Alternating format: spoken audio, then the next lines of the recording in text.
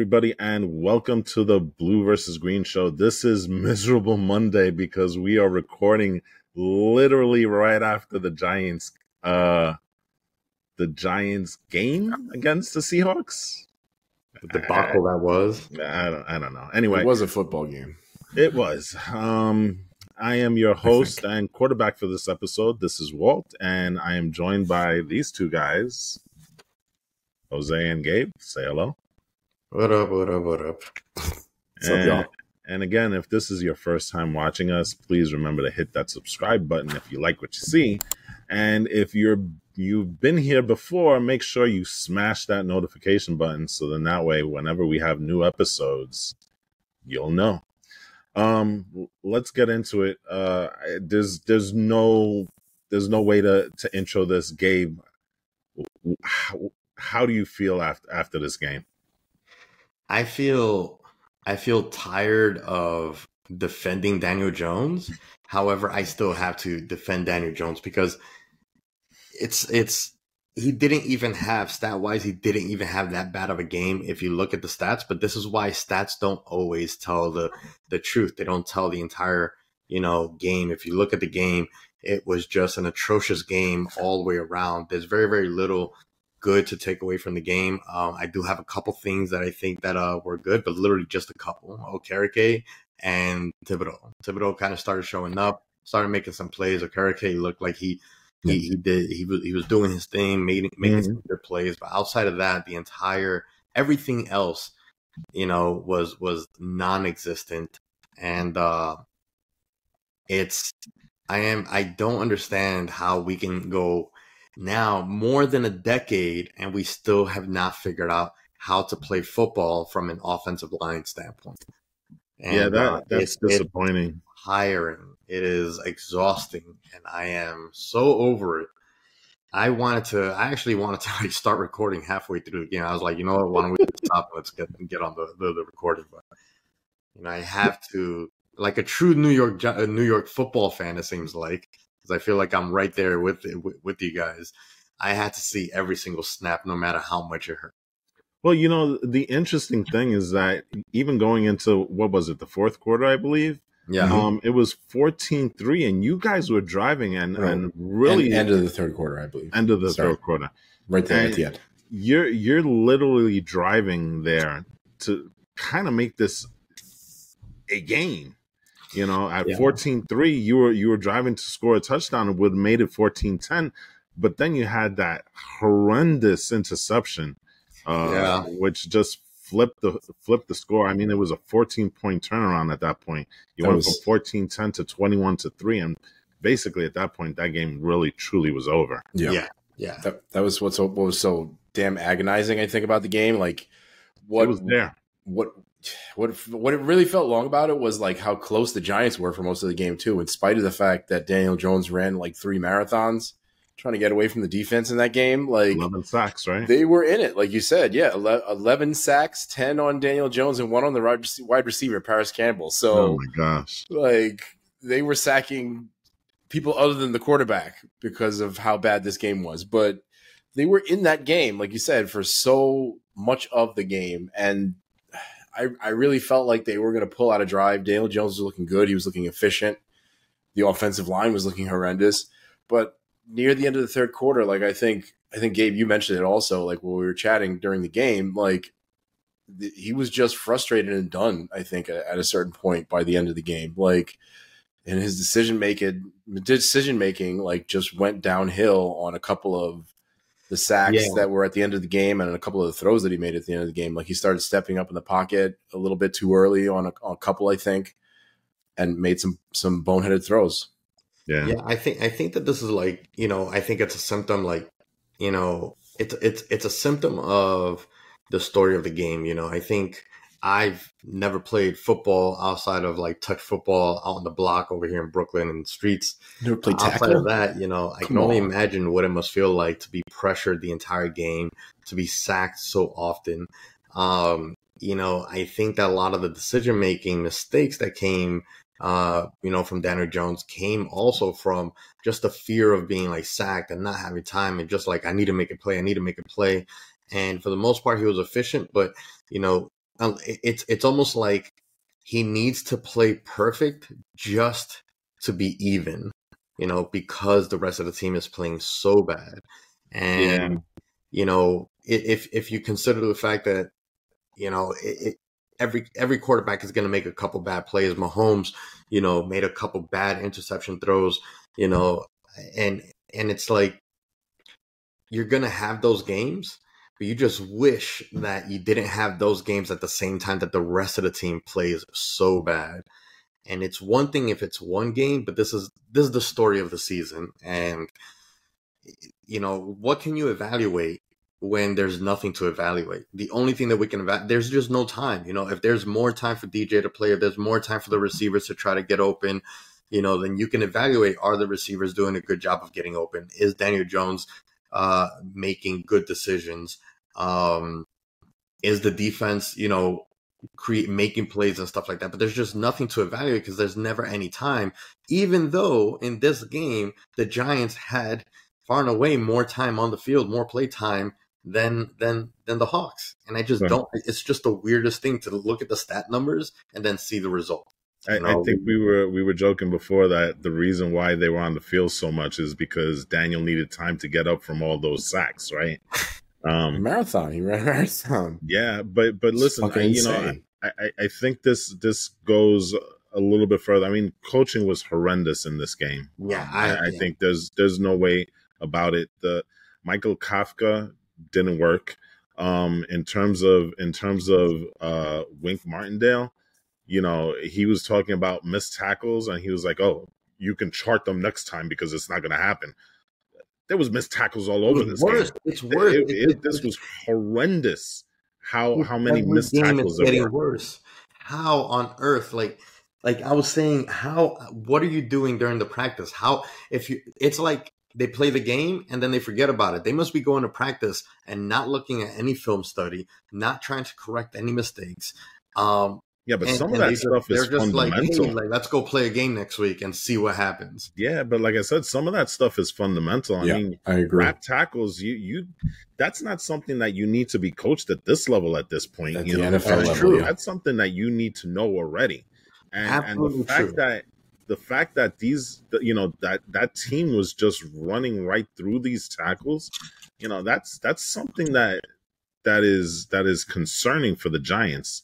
The other thing that I kind of mentioned before to Jose before you got online was, I think there is really, you're really starting to see the lack of a wide receiver one on this team, and the fact that there's not that star that can elevate, the passing game right here. And we thought that it was going to be Darren Waller.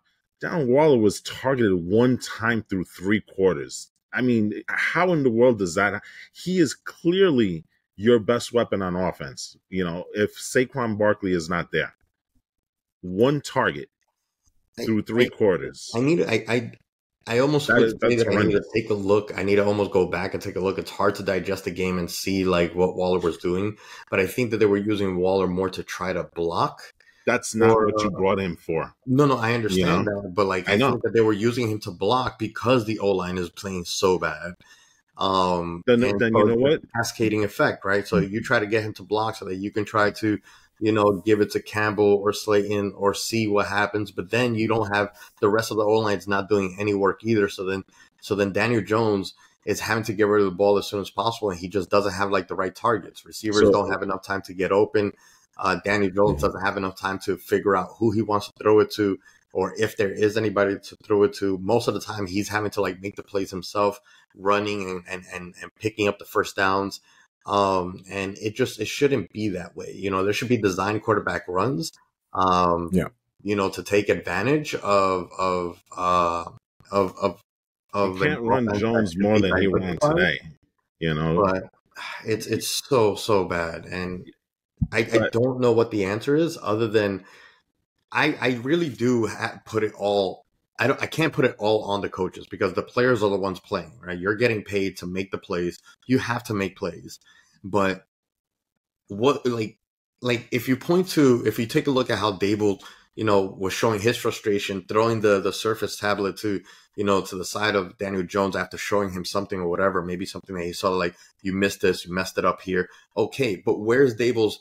Like, I would like to see that kind of reaction to your offensive line. I would like to see that kind of reaction to your defensive coordinator. I would like to see that reaction to your offensive coordinator. I would like to see some of that towards the rest of the team. Is Dable kind of holding the rest of the team accountable? And if he's not, then what is he doing as a head coach? Yeah, you know what? I think the thing that he was showing Jones, who's actually speaking on the podium right now, the thing that he was showing Jones was the fact that on that play with that 97-yard interception return, Waller was wide open in the back of the end zone. And I think that's what he was trying to show him, because when Paris Campbell came underneath, he brought the safety with him. And you saw kind of, Darren Waller getting behind the coverage. He was wide open. And I think that's the thing that kind of frustrated Dayball there. But you know what? Daniel Jones was pressured the entire night, and so he probably saw that. Not a good read for him, to be quite honest. Let's put it that way, But you can't really fault him for that, because he's been under pressure the entire night. You know what I'm saying? And he probably didn't see Waller.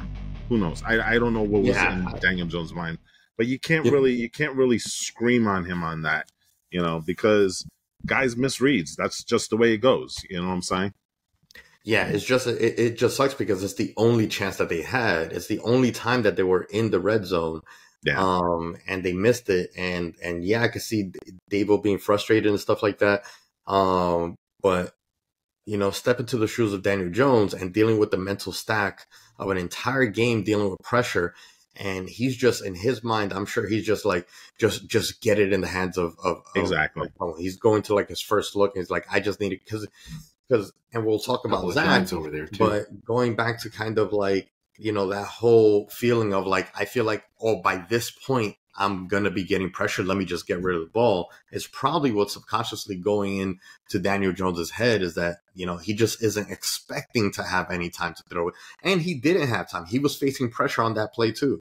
The offensive line, once again, broke down, and he didn't really have the time to throw it or the time to read the field, and he missed Waller, and it's that. But it just, it's a cascading effect of all the issues that the Giants have, a bunch of issues that were there last season that seem to be worse, not better this season. So actually, on that particular play, he did have a little bit of time there, because they're actually funny. We're talking about it. They're actually replaying it on the screen right now. Like I said, like he was pressure coming from the pressure. Yeah, there was pressure coming toward him, but this was one of the cleaner pockets, if you want to say, right?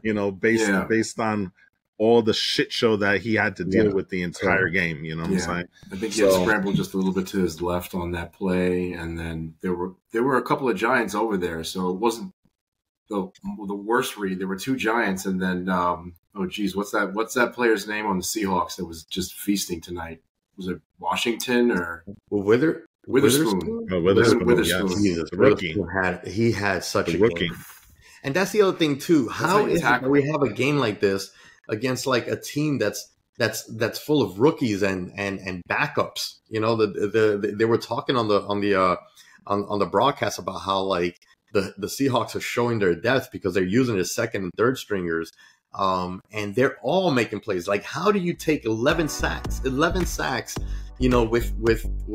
with backups and rookies? How does that happen? Well, we did mention, right, in our talks before, we did mention that depth was going to be a problem for the Giants, going into the season.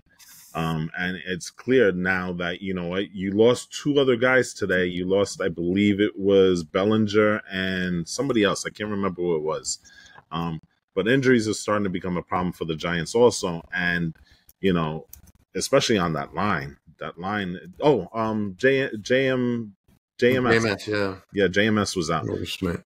Listen, he was probably your best player on the line outside of Andrew Thomas. Now you take him out. There's where depth is going to be a problem for the Giants, Yeah. So, listen, you look at this team, and they've been outscored 77-9 in the first half this season. Isn't it 89 at this point? No, I think it was 63, and then they added the extra touchdown or whatever. So there's one other area that makes the Giants look like such a not even a rookie team, not even a college team, like a high school team, and it's immaturity. You know, aside from like all like the terrible performances that we saw tonight, the really, really boneheaded, you know, penalties that we dealt with in this game, all of that kills us. You know, if you can't go in there and like show your frustration the way they did and have some of these penalties. And I forgot who I saw. Who was it that got? It was late in the game. Got a personal foul, I think, after the play. Who then on the sideline is joking and laughing and smiling, almost like, yeah, I did that. And it's like, man, what are you doing here, man? Like they like, you know, if you're gonna show that kind of immaturity, you shouldn't be playing professional football. Yeah, you know, and none of that helps. So again, and this to me goes to Dable. Like, what are you doing to rein in these players? Yeah, this was a big game for the Giants this week. It was imperative for them to get this win because now you've lost to three potential playoff teams in your conference. You've already lost to Dallas, you lost to San Francisco, you lost to Seattle. So now these are teams that you're going to be looking from the bottom up. Never mind the fact that you're 1-3 and you've got Miami and Buffalo coming in the next 2 weeks. And the Commanders who are looking freaking awesome. You know, it's not going to be easy sledding for the Giants going forward. By the time that we face you guys, we're probably going to be 1-6. Oof, that would be terrible. Might be 2-5. Because I mean, who we're going to be? The Commanders are our only shot, but I mean, I hope that by the time that we face the Commanders, we have Andrew Thomas, JMS, and Saquon back. Maybe we'll have like, you know, a decent, you know, I can't even say. See, that's the thing. Saying the word a decent football team on the field sounds weird based on the performances that we've seen so far. I don't know that having JMS or Saquon back or Andrew Thomas back is going to automatically fix all our woes. Yeah. Because, you know, again, going to the defense, that tackling looks atrocious. And yes, you know, it's something that you shouldn't have to practice. You shouldn't have to be working on that. But if you're a defensive coordinator and if you're the head coach, Dable, and you're seeing that this is an issue now in week 4, it's still an issue. You go back and you've got to fix that. You can't just look at that as a problem and be like, all right, we'll do better next week. Fix that. Now, hold on. I don't know, Jose, with tough love, with like, you know, the season's lost anyway. I'm gonna throw it to Jose, but truthfully, and Jose, maybe you can answer this question. Well, look, I mean, how do you fix this? Because you can't. I don't fix this. I think it's more of a talent issue. You know, yes, coaching is going to be a factor in here, but you know, I think we're starting to see that wide receiving group, with all the enthusiasm that everybody had for that group, is just not good enough. I mean, they're just not getting open. And I think one of the things that they showed, and I'm going to throw it to you right after this, Jose. One of the things that they showed which was very eye-opening, is that second interception where you clearly saw that DJ wanted to throw the ball, but he couldn't. One, because there was a defender coming right down the throwing lane that he was going to throw it. But then two, Paris Campbell was not open yet. And they're struggling to get those guys open. So by the time that he threw it, he naturally threw it over his head, which caused the interception. You can clearly see it, especially from the back view, that he was ready to throw it at a point. But those two things were true at that moment, and he couldn't. And he had to hold it longer. And that precipitated him overthrowing Paris Campbell. So, I mean, Jose, how do we fix this? I mean, I was going to say, like, you really can't fix this unless you bench every player that missed the tackle egregiously tonight, and that was almost the entire Jets defense. That's not something you can teach. Giants defense. Or Giants defense, sorry. I'm pissed off about both teams, and the Jets defense has its own issues that we'll talk about later. Not nearly as egregious, but I mean, tackling is not something that is teachable at this point. I mean, you played, flag football, touch football. I played tackle football. I had to block Walter a couple of times because nobody else could in like a couple of pickup games that we played. And I was always the guy like that was tackling the biggest people. When I was in high school, I was about 150 pounds soaking wet.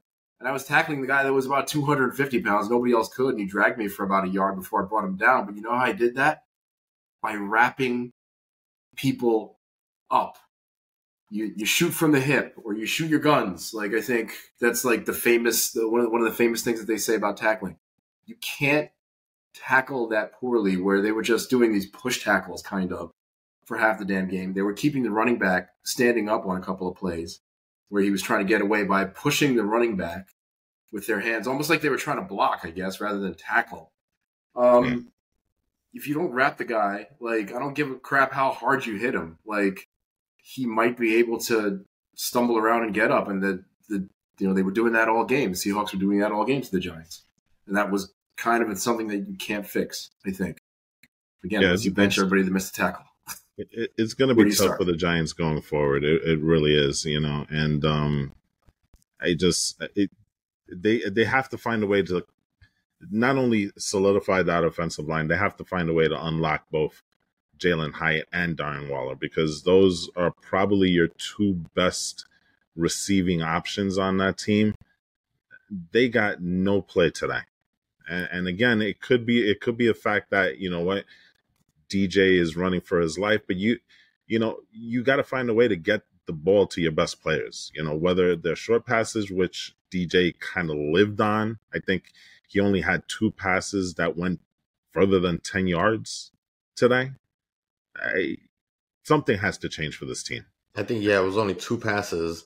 The second one came in the fourth quarter, which is insane. You can't play like that.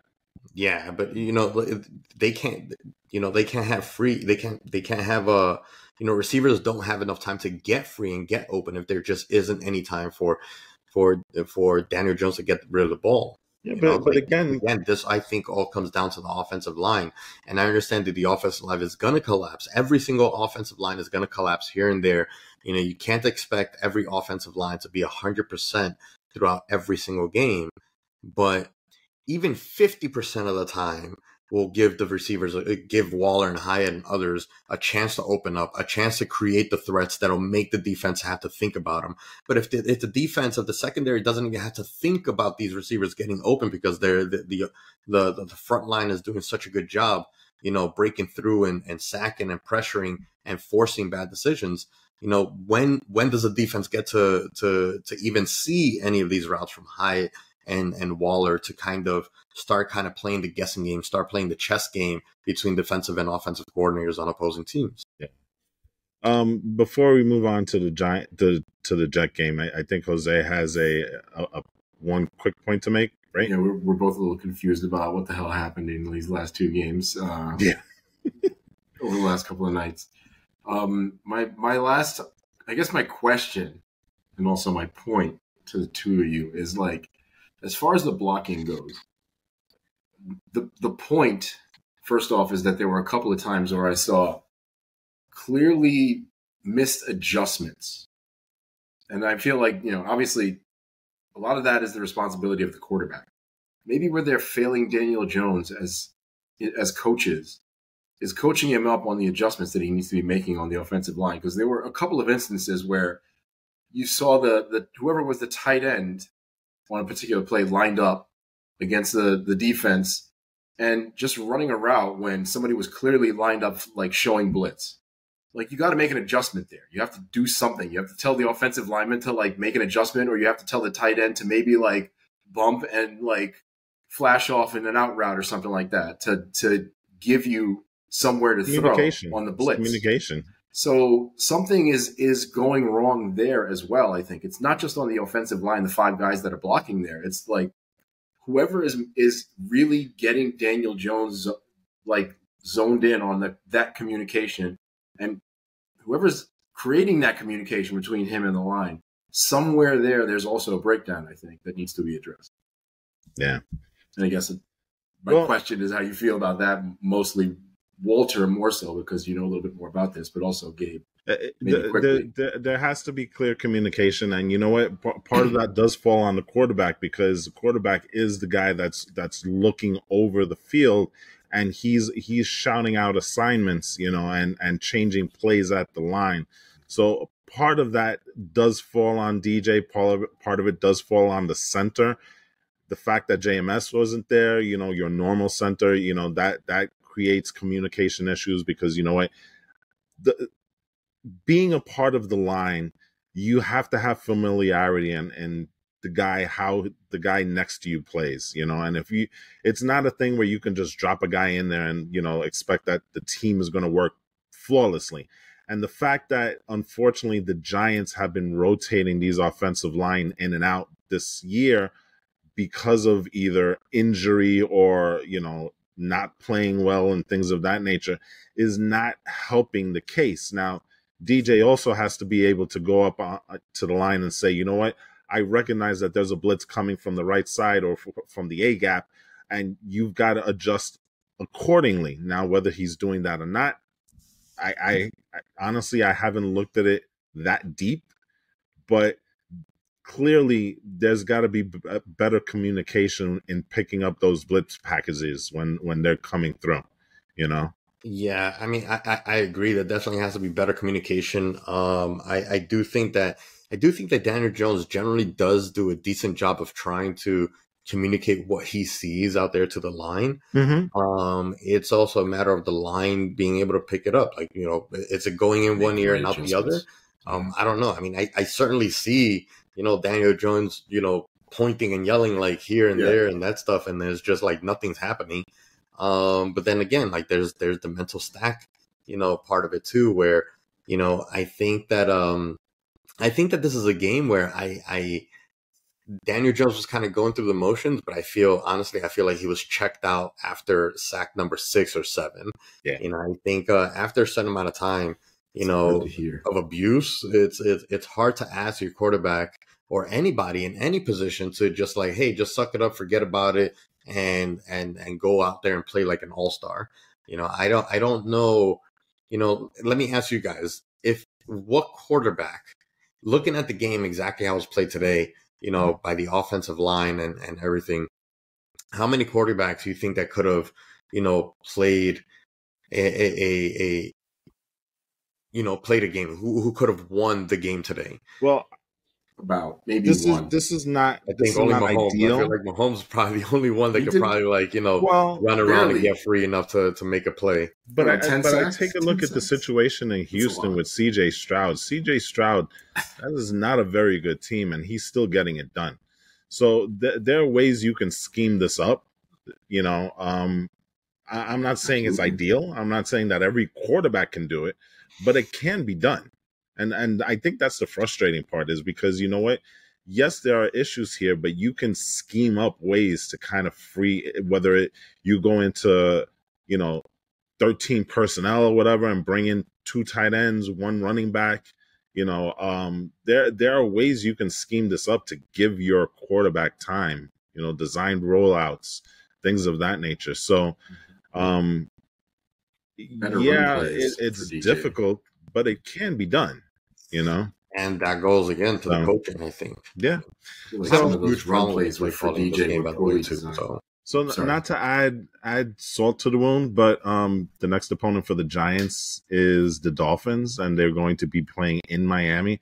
And the only reason why I bring this up, and this is an eye-opening statistic here, the Dolphins at this point of the season are averaging 520 total yards a game. That's what the Giants have coming up for them next. So, to be fair, that's a padded record from that 170 burger game. I know. I know. Putting it down. Can I throw the Giants a little bit of a bone here? No. Hey, you know what? They don't deserve a bone. You're right. They don't deserve it. This is tailor-made for the Giants to shock the world, right? Dolphins' defense is not very good. Exactly. So but I also think do something against that defense. Hopefully, they won't be under assault. I don't know. I don't know, to be honest with you, like if you consider I actually expected the Dolphins to not play that well this past weekend, because when you have a game as big as they had, with the 70-point game against the Broncos the previous week, that's like, it's like the Super Bowl hangover, right? When the Super Bowl team comes in the next year, they're hung over on the fact that they've won, and and to them, like to the Dolphins, this is almost like, their big, Super Bowl performance almost, with the amount of like hoopla that was surrounding their performance and all that. So I expected them to maybe come in a little bit kind of feeling themselves, maybe being a little bit lazy early on, and then they ended up losing the game. Now they're going to come in well, we're going to go over there. And for them, it's like, all right, well, we need a bounce back game. And this is the team to bounce back with. So the Dolphins also did play a better team last week, because 2 of the 3 opponents that they had prior to that was the Broncos and was the Patriots, and those 2 teams are shit shows of the NFL. So you can pad your stats against those teams also. Anyway, let's move on to the Jets. Right? And they did play the Chargers the first week of the season. That was a tough game. But let's move on to the Jets, because I think the Jets. They had a Super Bowl game of their own last night. Was how can I say this? It was a surprising game, but not completely unexpected. Yeah. At least on one side of the ball, I think that. What do you mean? What do you mean by that? Because the game was so unexpected. Clarify. Well, no, I fully expected that the defense was going to show up. I thought the defense was going to play well. They played 40% of their game in man coverage, which is where the Jets excel. And to be quite honest, Mahomes is a great quarterback, but their wide receivers are nothing to write home about. You know what I'm saying? Yeah, a lot of new so ones I felt I felt that the defense was going to play well. The surprise came from Zach Wilson, and I'm going to start this thing off, because there's a couple of things that I wanna put out there for you guys, and I want you guys to react to that. First of all, I have to give kudos to Zach Wilson, because that was probably the worst week that an NFL player could endure. I mean, literally, you had not only the fan base killing you, you had the legendary Joe Namath throwing you under the bus. You had not only the local media, but the national media calling for your head. I gotta say, a lot of people would just crawl up into a ball and just fade away into the limelight. And I gotta give it to Zach. I mean, he really kind of shut the noise down and played the game of his life. It's funny. There's one person out of all like the people in the media, because literally everyone in the media was killing them, including us. We are technically part of the media.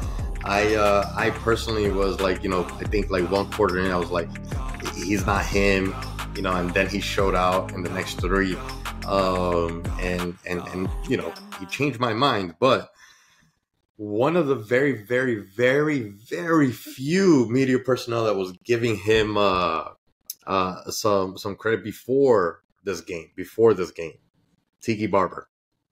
Oh, really? Walt's favorite. Well, there was another guy also, Dan Orlovsky, that was really singing the praises of Zach Wilson. But I did not know that Tiki Barber, and I listened to Tiki Barber today. And Tiki Barber was speaking about the comments that Rodney Harrison made after the game, which really was infuriating and uncalled for. But what do you expect? Rodney Harrison is a Patriot, right? So absolutely. Kind of douchey reporting there by Rodney Harrison. And kind of Tiki did stand up for his own peers. Tiki did stand up for him, so kudos to that for that. But Zach Wilson had the worst week of his life, and he responded with his best game. So kudos to that.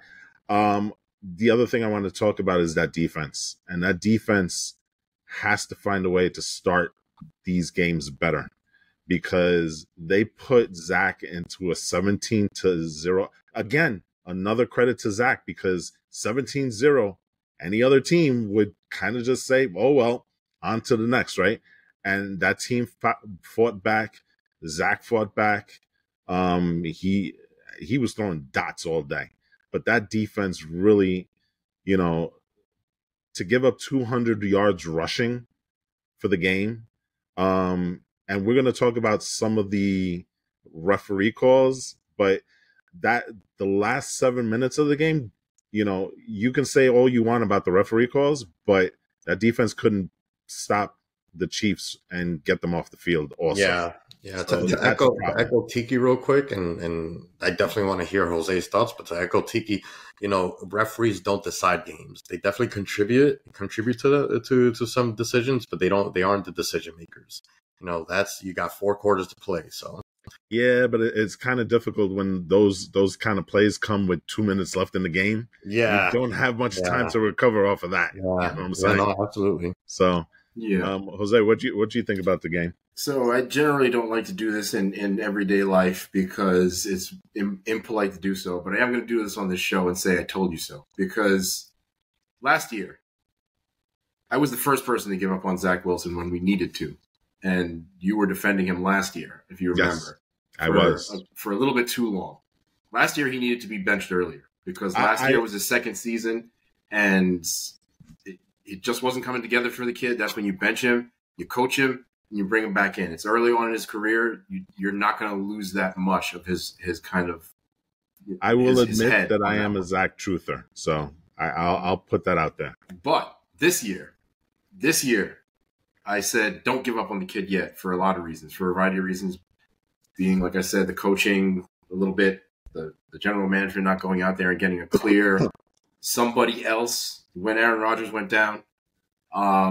And really because, this was like kind of the end of the road for Zach Wilson. There was really no other path when you didn't sign anybody else, when you just signed Trevor Siemian. There was no other path for him other than like getting through this game, or at least getting through part of this game, seeing if he could be competent in part of this game.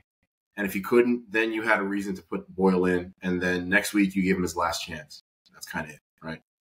And next week could be one of his last chances too. We'll see. If he does really badly against the Broncos.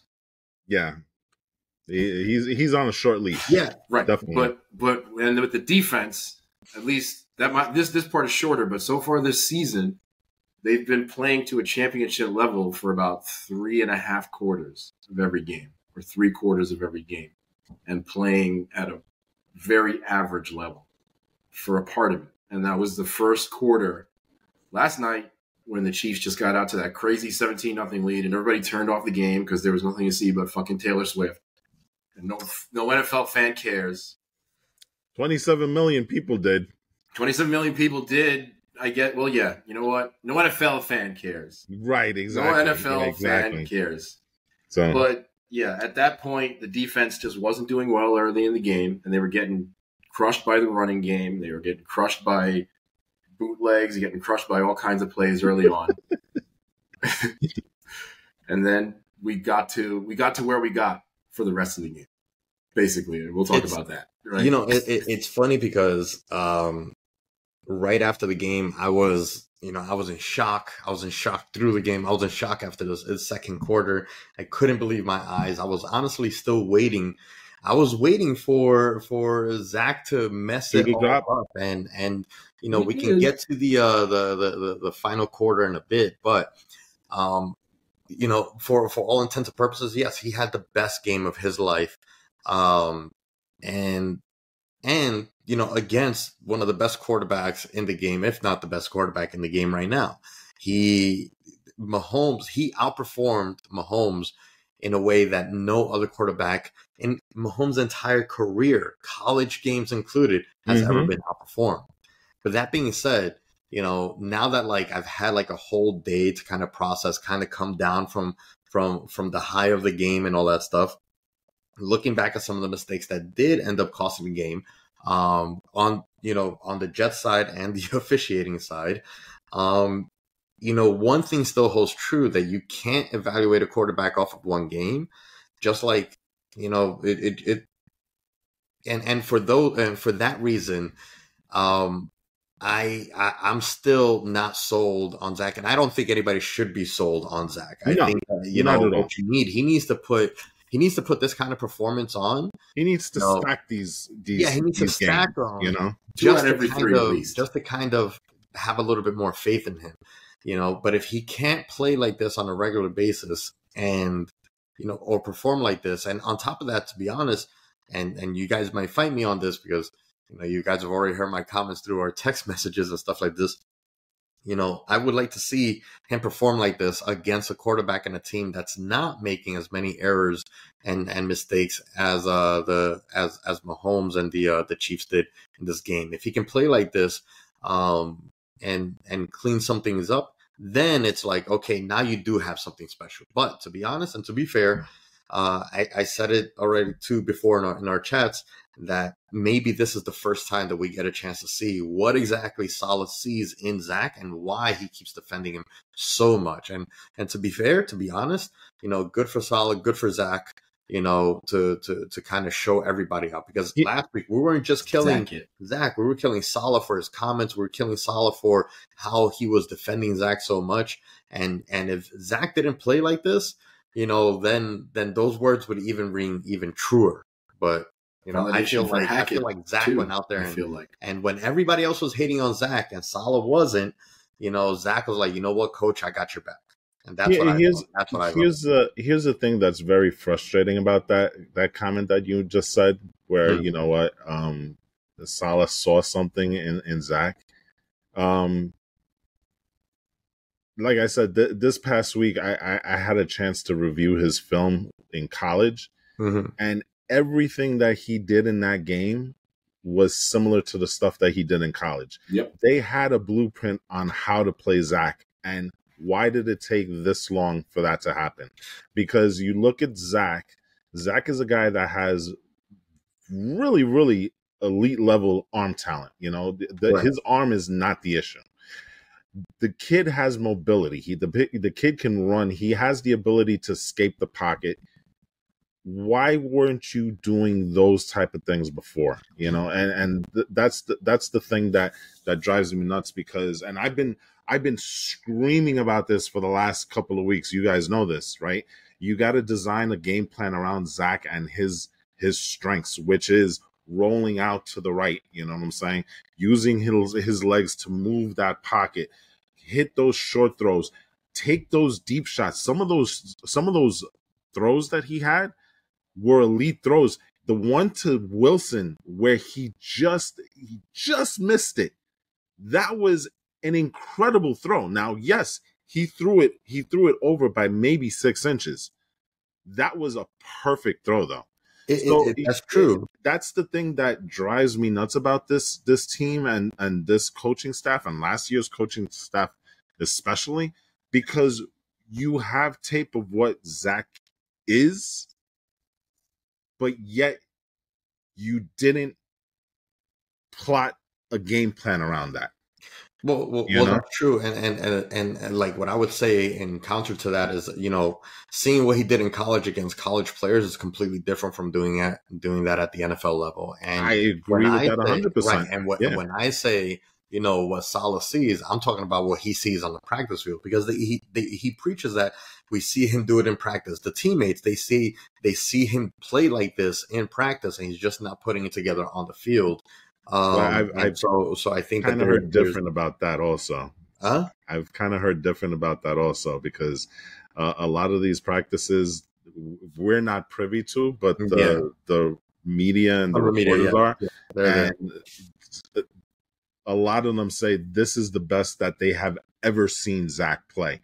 Like, there is nothing in practice that suggests that this is how Zach could be, because Zach has had some rough practices, but Robert Saleh is never going to say that. You know what I'm saying? Right. But I mean, again, and then to leave the point, from my end, again, there is still like kind of, I call this actually almost kind of like Nathaniel Hackett's preseason with Zach, right?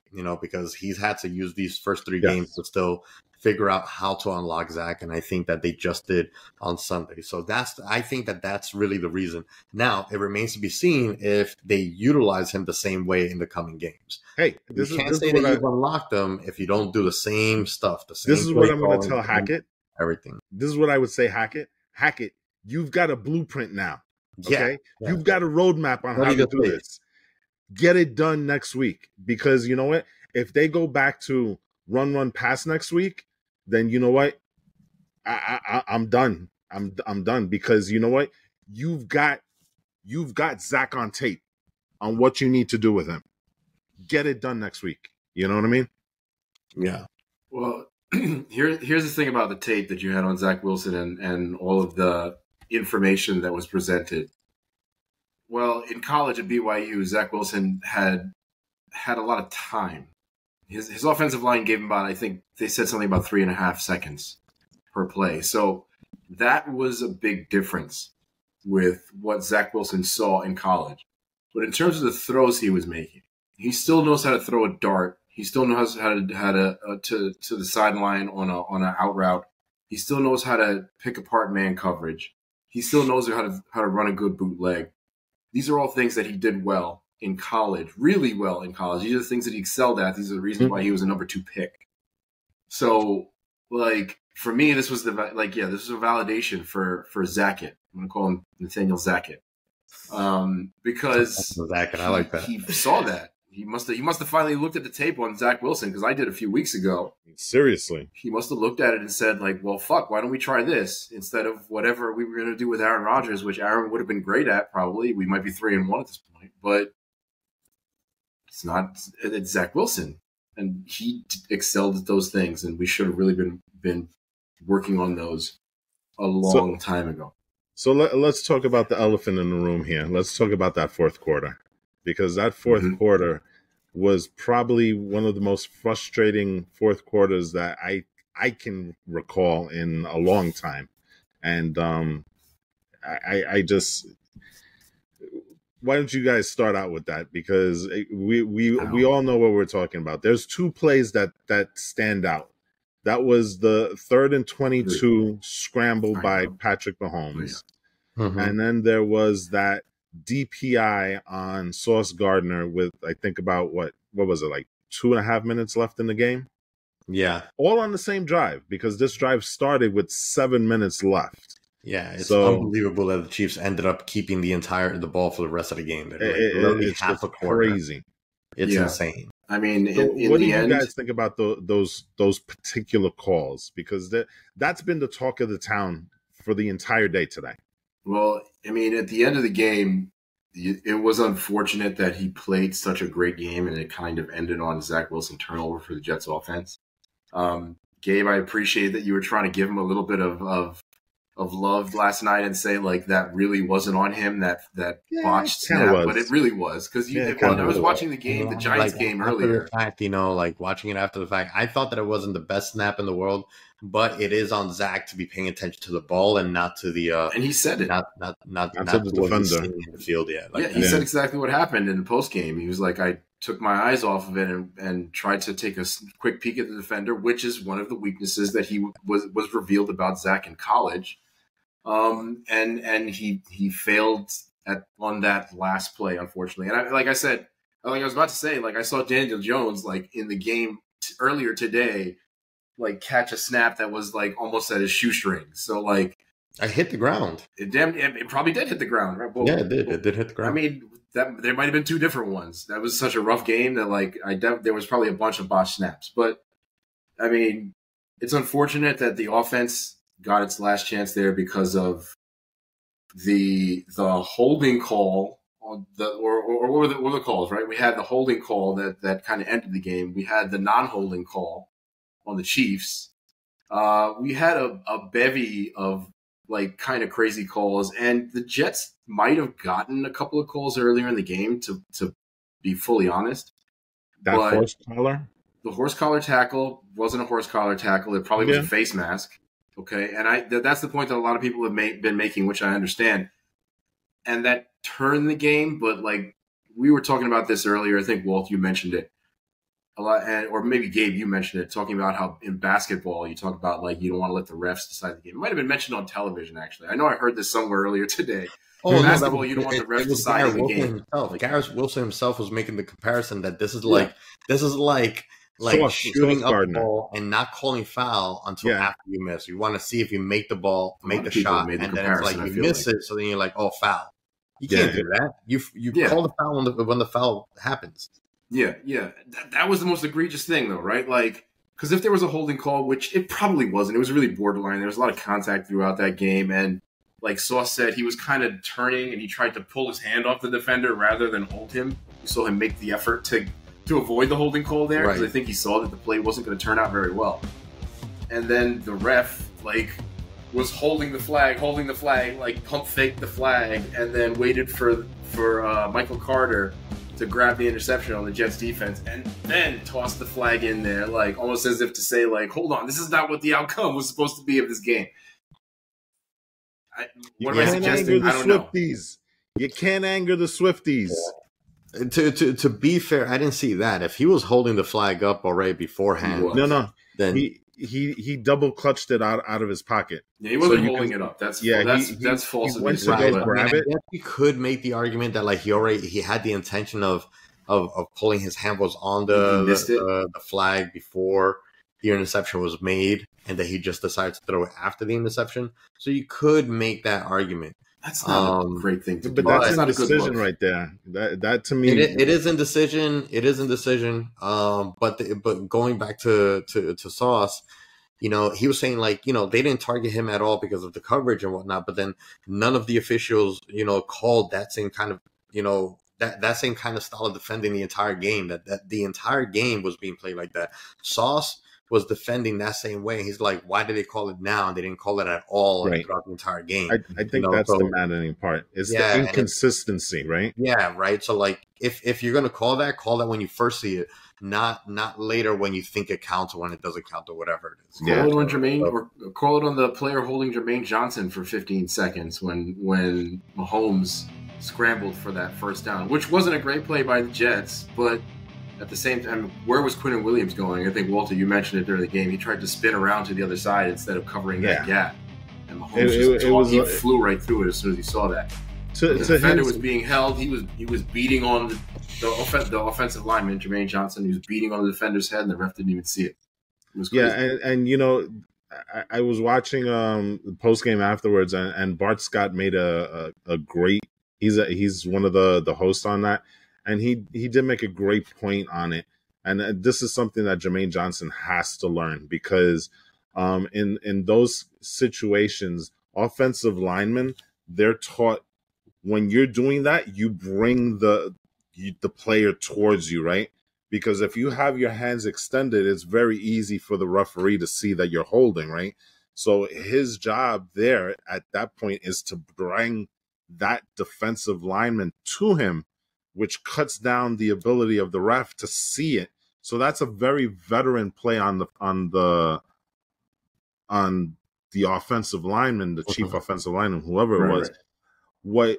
What Jermaine Johnson needs to do in that case is he's got to find a way to try and pull himself back. If he needs to flop, if he needs to have his hands up and stuff like that, he needs to sell the play.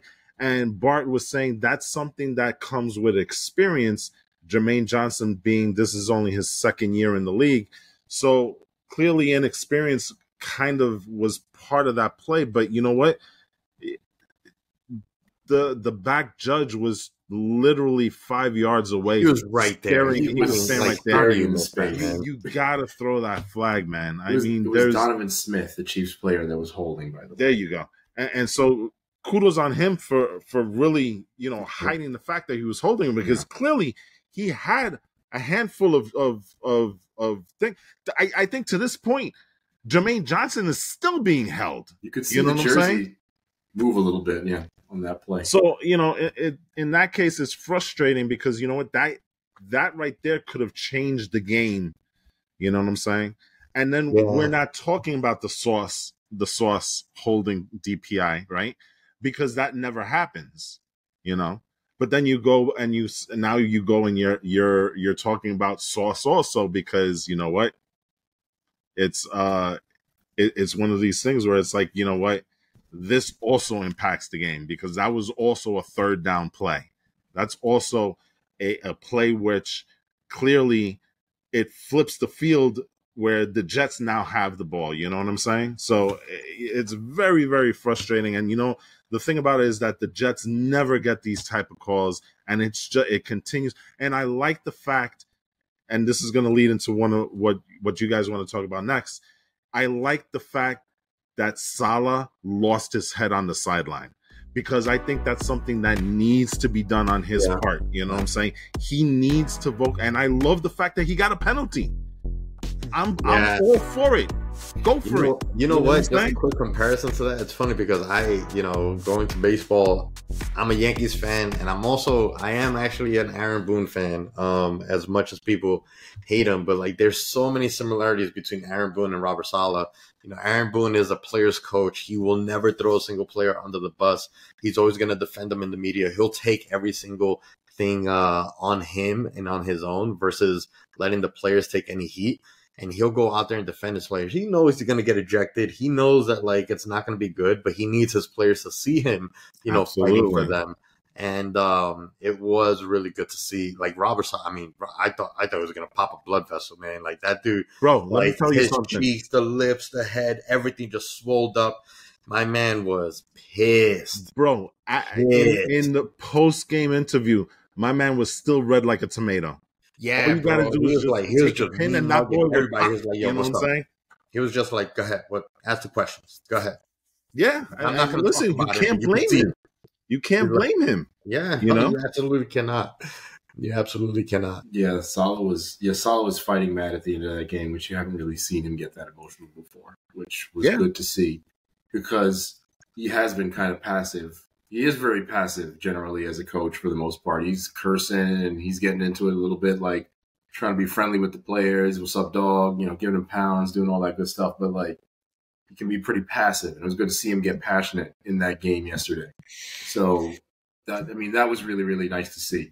I guess I want to kind of come back to the O-line for a very, very quick second because I want to give them a little bit of a commendation yesterday. Whatever kind of combination they came up with was something that was really good that they put together pretty well yesterday. Becton has to clean up a lot of those penalties, even though he's playing really, really well on the offensive line. He is committing. What did they say? I think he's committed three penalties in the last 4 games. 3 holding calls, I think, were the penalties. So the offensive line played great yesterday. It was a stark contrast to what the Giants were unfortunately dealing with tonight. Yeah, pass pro was not the issue yesterday for the Jets. So no, not at all. But like, kudos to the line for the most part. Kudos to the team for the most part. But we need to get through those 4 quarters and finally put an entire game together. Real quick, I don't know if you guys can see this, but this is ESPN's photoshopped image of Witherspoon. I don't know if you can see very well, but it's Witherspoon in the kitchen cooking. I see. Gosh. Yeah, I can kind of see it. So see number 21 in the hot pot. How can we be this bad? Sorry, we're talking about that. I apologize. But yeah, that was a good game by the offensive line. And I do want I want to ask you guys a quick question about the coaching in general. I mean, there was a point where it was a 51-yard field goal kick versus going in for 4th and inches. What do you think was, and I don't know if Saleh's actually answered this. I didn't get a chance to see the entire post game.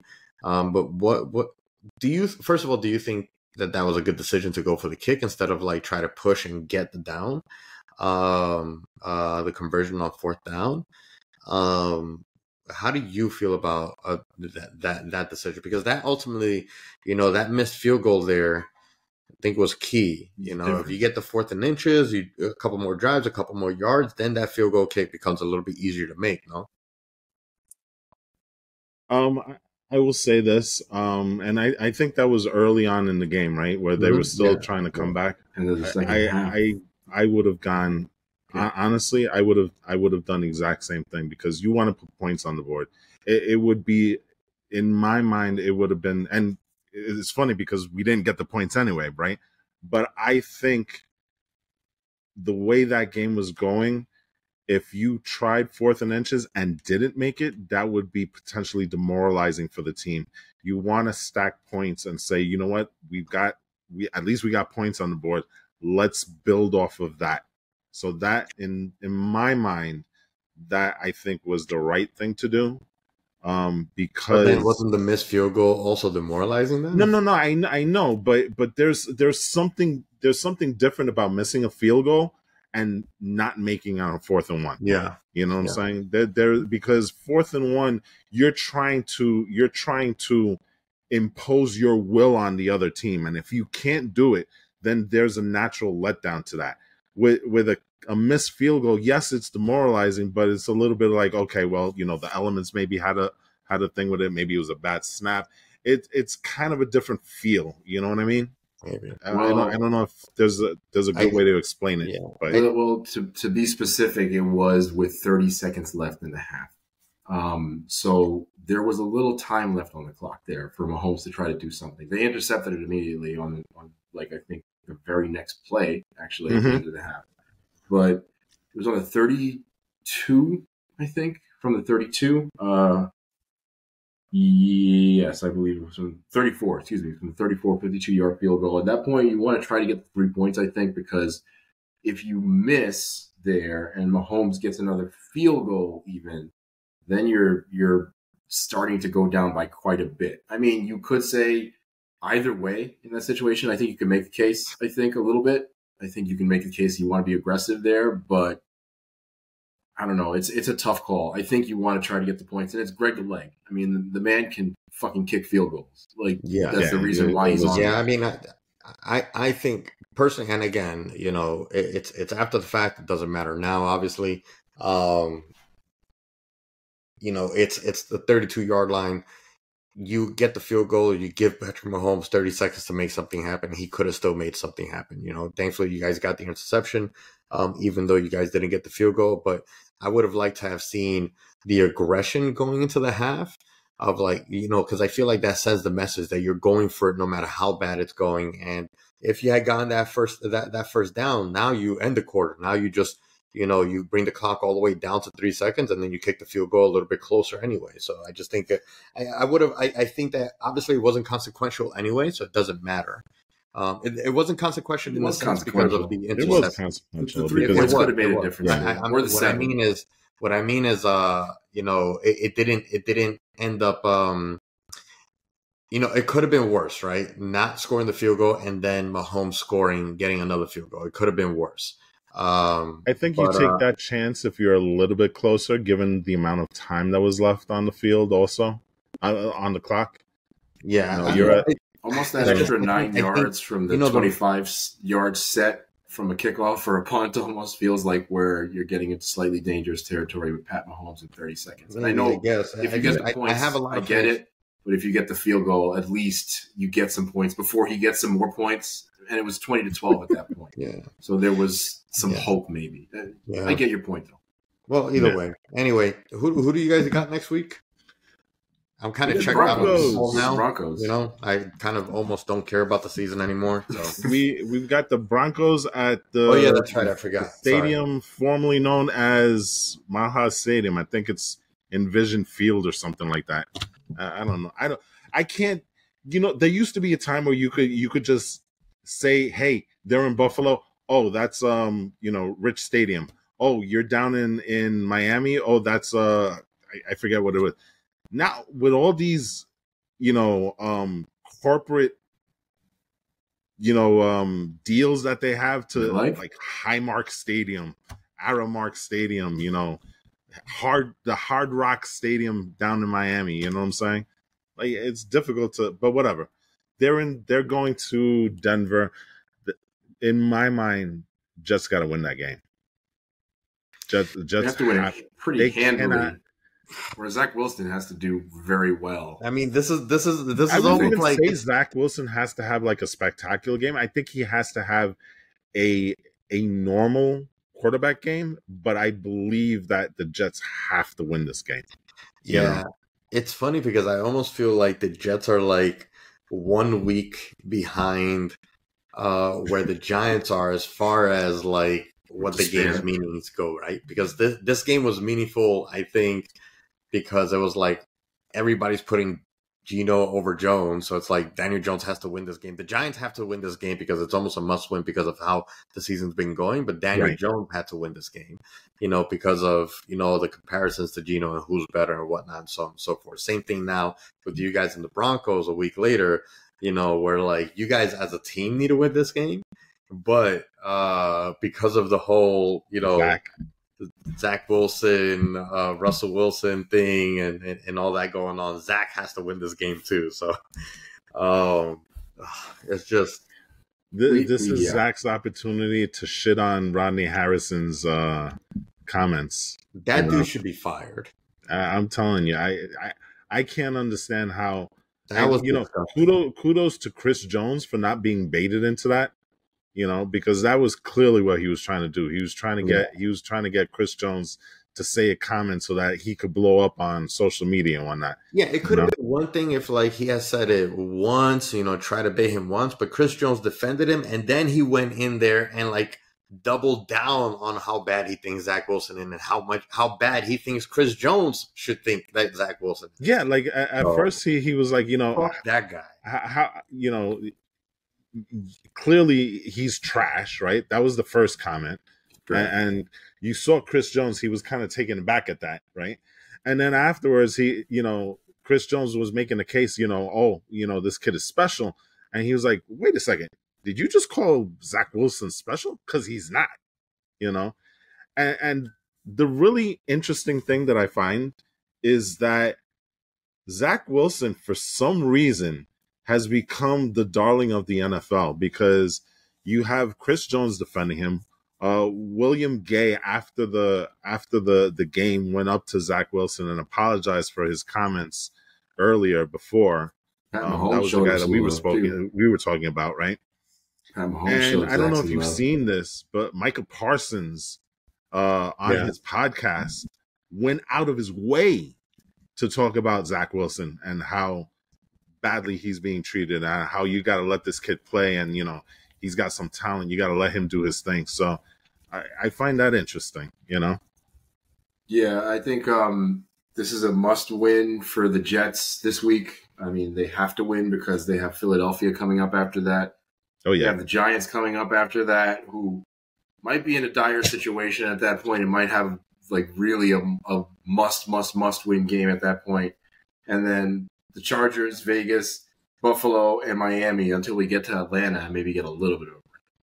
So, yeah, it's looking pretty rough on the schedule coming up next week. But I think the Jets will pull this out. I hope it's not a rough game.